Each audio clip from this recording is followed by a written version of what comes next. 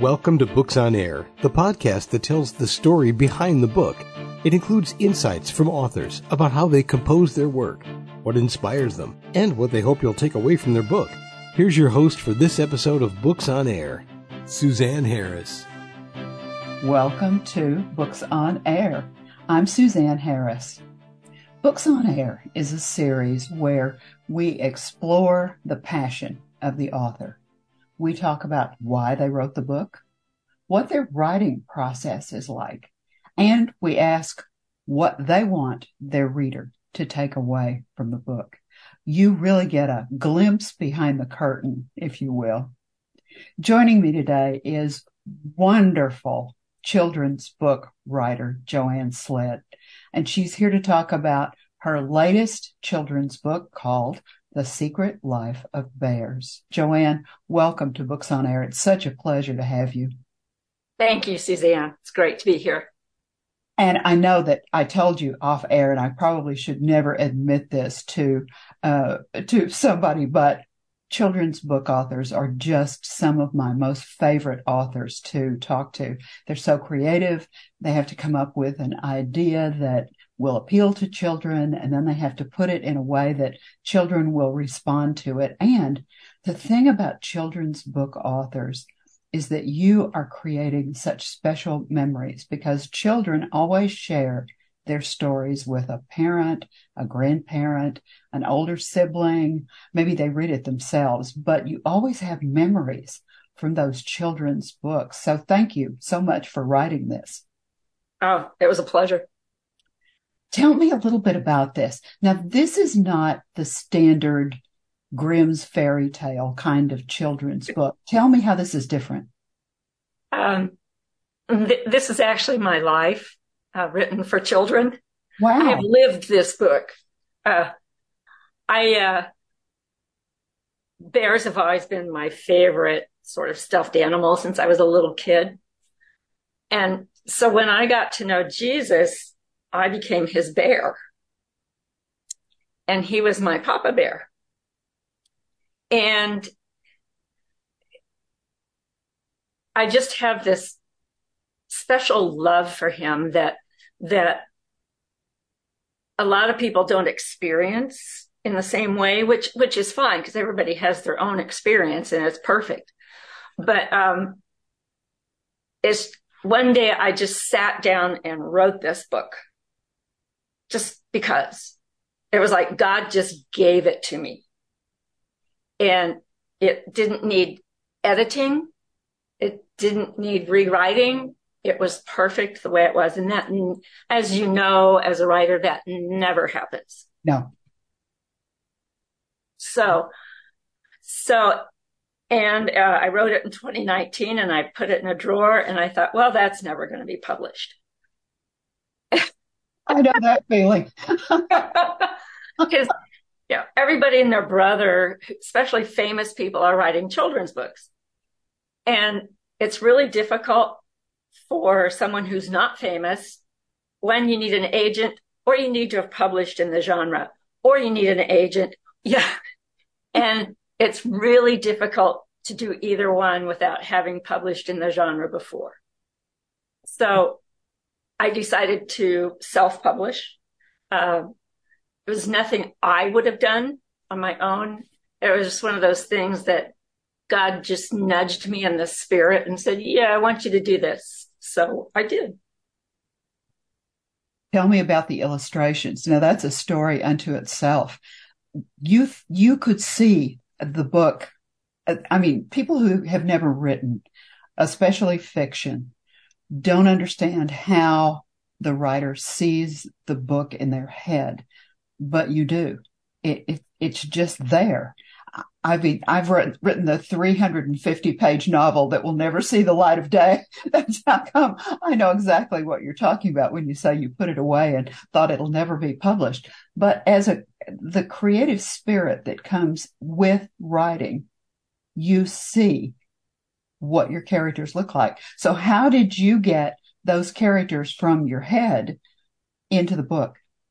Well, I actually thought through exactly the illustrations I wanted. And tried to put in words what I wanted the illustrator to do. And I've been working with this lovely guy from Morocco, Mohammed Damouche. And he and I just had this great working relationship. We had a few hiccups in the beginning because he can't automatically read my words and know what I think. Right.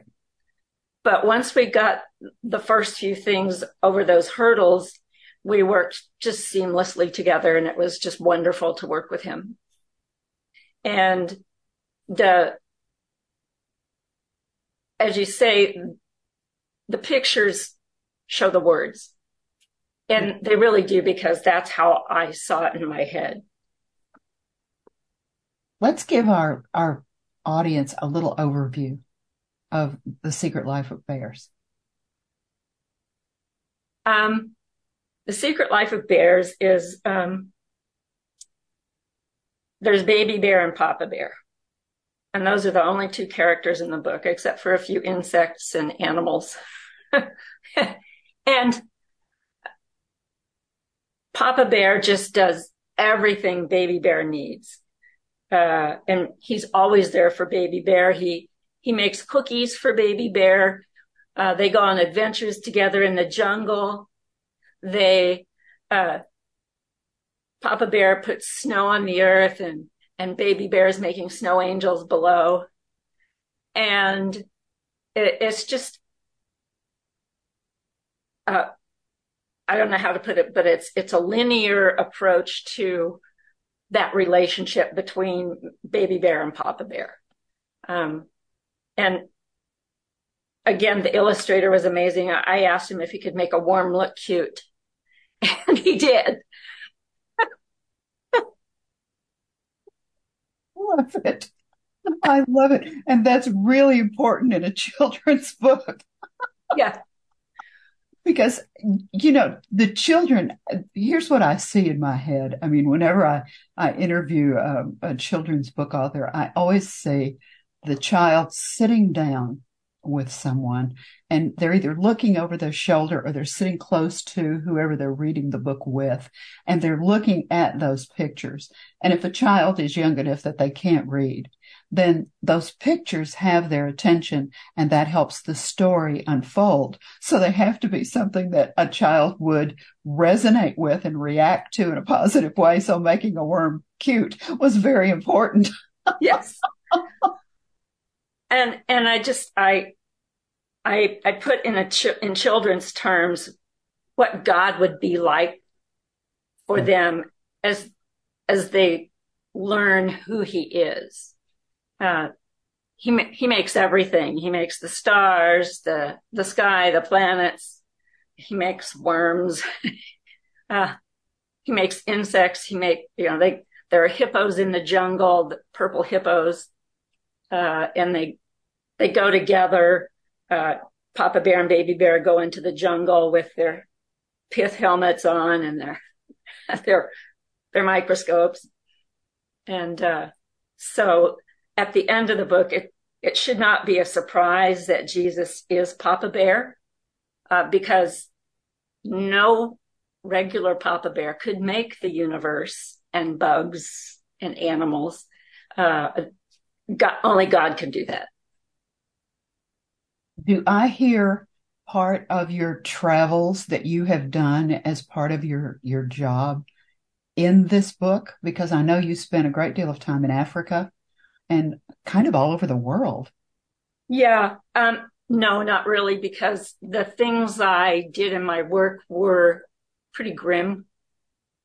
And I think that's why I like writing children's books right now, is because I've seen the ugly and the hard and the painful, and I wanted to lighten it up. Plus, there are children in our country, in the world, that don't have good relationships at home. They live in a difficult home for them to be in. Yes. And if there's a kind person who can read them this book, they'll know that somebody loves them. And that's something I really, really want kids to be able to take away from kids that have difficult homes. And for other kids, it can just be fun and cute, and they'll learn about God. And that's wonderful for both. I like both takeaways. You had never written previously? I wrote many technical documents, too many, too many to mention, hundreds. And there were things like 100-page reports that I had 50 or 60 authors submitting stuff for. And it would be funny. I would tell each one how many words they had. And I would say, because, they would have 1 page or 2 in this report. And I would say, okay, you've got 500 words. That's all you can have. And they would send me 3,500 word documents. And I would go back and say, I can edit this for you, but it may not say what you want it to say. Why don't you take a shot at reducing it to 500 words? That's always so difficult for people to do, to edit and try to make it succinct, because we start to ramble and we start throwing in all these extra things, and extra thoughts start coming into our head. And it's so hard to really get things succinctly and say them in 500 words instead of 3,500 words. So I understand their difficulty. Yeah, I do too. But I had to be the bad guy. Not being bad guy. You had only X amount of space that you could use. That's just logical. I'm just always so interested. It's interesting to me that you were drawn to children's literature. Is there something in your background that would pull you in that direction? My mom used to read to us when we were children. Mm-hmm. And my favorite book was The Tales of Patty Muskrat. No one's ever heard of it, I'm sure, except me, that, somebody else surely has read it. But when my parents died, I took that book. I asked my brother if he wanted it, and he goes, no. So I took it. And it's really a well-loved book with lots of tatters on the cover and on the pages. That's often a reason that someone is attracted to a specific form of literature. Authors will tell me they either had an author that they read as a child that influenced them in some way, or sometimes people will have an event that happens in their lives, either a really positive event or a very negative event, but some seminal event that they feel they need to share with the world. Or sometimes, if it's fiction, they're just called to write it. They're called to write for some reason. It sounds like you were also called to write for a reason, and that you were influenced by Patty Muskrat, and whoever the author of that book is would be so flattered to know that they had influenced you. Sometimes it's a teacher that will detect a spark or something that someone does well. I know I was an English teacher, and sometimes you would read your students' writing, and sometimes you were horrified, but then sometimes you thought, oh, this is unbelievable. It's great. So I wish that person who had written Patty Muskrat, if you know who they are, you should send them a note or something. And I think they're long gone. Do you think they're long gone? It's an older book. It was tattered when I was a little girl, so it was my mom's book. I love it. Well, let's talk about where the book is available. Now, I know that our audience can find it on Amazon, and I believe it's also available on Barnes & Noble and on your website. Am I right? That's correct. Now, let's talk about the website. Let's give the address for our audience, and let's just tell them what else they'll find there. They'll find your very interesting biography, I know for sure. Especially about riding the pigs. Yes, I love that. The website is the typical https://www.secretlifeofbears.com. And you're right, my bio is there, and it does talk about me and my brother riding pigs when they were all muddy and we got all muddy and Mom was not happy. I can only imagine. I think she hosed us off outside. Oh, So my bio's there. It talks about various things like the menagerie of animals we had, and we had this little herd of cats, like 30 cats at one point, lived outside to eat the rats and mice. And I can't remember if I wrote about my work overseas at all. I probably mentioned it. you did. But I like to leave the grim part of it unmentioned. Um, and there are a number of reviews on there. Some of them are fairly long, and I need to add some more because they've been coming in. And the reviews, you can click on the Ex Libris website to also buy the book there. And I think that's about it right now. Websites are usually works in progress. They're always adding things. I think you have a blog on there as well. Just no blog yet, just a blog spot. Yeah. That's one that's sort of in progress. Yes. I've had to focus on marketing, and I can only do so much at a time, but we've got marketing for Christmas all already moving forward. So I think I can relax on that now and work on the website. And yeah. Let's go ahead and talk about marketing because we'll get to social media. Now you're on Facebook, you're on what else? What other social media platforms? LinkedIn and Instagram. Now, how do they find you on those social media platforms?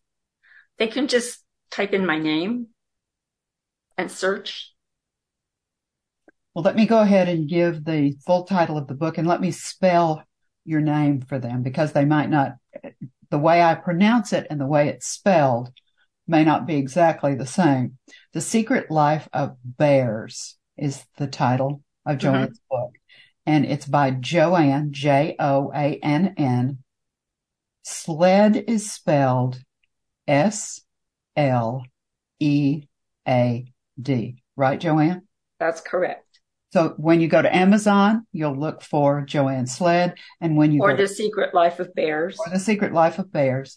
And then when you look on her website, you'll be able to see that that's the way her name is spelled. What would you like for the reader and the child to take away from the book when they sit down and they start to read the book? This is a children's book. They may read it more than once. They may read it several times, but when they close that back page, that back cover for one of the last times, perhaps the first time they read it, what do you really want them to leave with? What thoughts? I want them to know that they can have fun with God. Most kids don't know that. God is kind of boring in church. But I would like them to know that they can have fun with God and that God is joyful. He's not judging. He's joyful and he loves them. Well, I think you've done a wonderful job. I love the book. The idea behind the book is just so terrific. It's so creative and such a wonderful way to approach, especially this time of year. Joann, thank you so much for being my guest today on Books on Air. It's just been a pleasure to meet you and keep up the good work. Now, I know you have some other projects that you're looking at for the future. Is that right? That is true. What are you thinking about? Well, in this first book, you notice that baby bear is not called cub. And that's intentional because he's so little, he doesn't know he's a cub. He's just very little. And he grows up and he becomes Cubby Bear. And then later along comes Cutie Bear, his sister. Oh. And they have their friends. They're Sheepish is a lamb. Moosey is a moose. mozzarella is a little tiny moose about 3 inches tall. There's Nosy, who is another bear, and there's Sir Oliver or Sir Ollie, who's also a smaller bear. And those are their friends. And I forgot Rabby. Rabby is a rabbit, but the T is silent. Already have all of these characters in your head? Yes, yes. And so I think there's probably a couple of books in there. I do too. And then there's one that's not in the Team Bear series. I'm starting to call this the Team Bear series. And I like that approach because Team Bear, it's larger than Baby Bear. Right. Baby Bear is part of something bigger than himself. And all the animals that are there, and Cutie is also part of something. They'll all be part of Team Bear, all their friends. They don't have to be bears to be part of Team Bear. So they'll all be larger than something that's larger than themselves. And that communicates God to me. Everybody's part of something larger than themselves. I think that also taps right into sports and contemporary kinds of things that they're seeing on television. I mean, so many of these reality shows and the coaching kind of shows will have team this or that. I think that you're tapping right into that current social jargon words that people are using for bringing people together and groups together that maybe have similar interests but are not all alike, which I really, really like. That's a great idea. I can't wait for the rest of the books.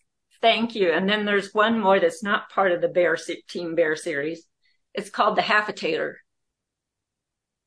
It's in a fictional world, and everybody there plants potatoes. And they have to dig them by hand with a potato fork or a spade and shake off the dirt and take them back home and sell what they can at market.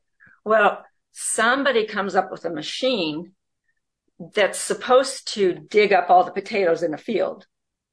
It's flawed, however. It only digs out every other potato. So it's called the Half-A-Tater. This little girl named Sarah is a mechanical whiz. She's about 11. And she studies the Half-A-Tater when it's working and when it's sitting. And she gets her whatchamacallits and her doodads and her thingamajigs. And she takes the Half-A-Tater apart and she puts in the thingamajigs and all the other pieces and rearranges the parts of the Half-A-Tater. And it works perfectly. It digs out all the potatoes. And there's tension in this book because in order to get enough potatoes to sell and to eat, the farmers had started planting double the amount of potatoes. And now that all the potatoes are being dug up, they don't know what to do with them all. So the rest of the book is about how they work together to figure out how to deal with this issue. A Half-A-Tater? Really? You did grow up on a farm. I did. I did. Farm. Yes. My granddad used to take me digging potatoes. And my job was to shake the dirt off and put them in the bucket. My grandfather used to have a garden, and he would take me out into the garden, and I have those wonderful childhood memories of potatoes, just magic coming out of the ground, you know? I know, it looked like dried weeds they were digging up. It was amazing. And the corn, I mean, it just seemed to go on forever, and you'd walk and look up at those corn. And I'd get lost. Yes. Yeah. It was amazing. I have those wonderful memories too. So when you started talking about a Half-A-Tater, I immediately saw my grandfather digging up those potatoes. Oh, see, Joann, see what you did? You brought back a wonderful childhood memory for me. And that's what you will be creating with your wonderful children's book. And there may be one more book called Finn's Camel. Finn McCool, and this is a true, there's no such thing as a true myth. This is an actual Irish myth that Finn McCool was an Irish giant. And this is not part of the myth. They're on the north shore of Northern Ireland in Antrim County. There's what looks like a huge camel laying down on the shore. And that's right near where Finn McCool's cabin was supposed to be. And that's right near the Giant's Causeway where he walked over to Scotland. And so I think I might write about Finn's camel, because Finn got the camel because he got tired of walking all around the island to make sure everything was okay. Where do your ideas come from? Do they just come to you? Some came to me when I was listening to your podcasts. Some when I'm listening to other podcasts. And with the camel, I actually have a picture of it, a photograph. Interesting. Do you see the characters in your head, right? Not immediately. I see them more in words, but once I start working with the words and thinking it through and listening to other ideas, it's like, oh, that really works. I mean, like, well, Rabby's always been Rabby because the T is silent, but, yeah, I see them, and I work with the words both. I'm visual and verbal. Yeah, it's a very interesting process, this whole writing idea. Joann, you're delightful. Thank you. Oh, I've enjoyed this so much. I can't tell you. I can't wait for the other books. Hurry up and write them. Hopefully, I will do my best. Hopefully you'll come back and we'll chat again. Thank you. I would love to. You're a delight too. Thank you very much. And we want to thank you for being with us today. I'm Suzanne Harris, and you can find this podcast on Apple, Spotify, iHeartRadio, as well as on the webtalkradio.net platform. Remember, keep reading, keep writing, and keep telling your stories. Thank you so much for joining us today.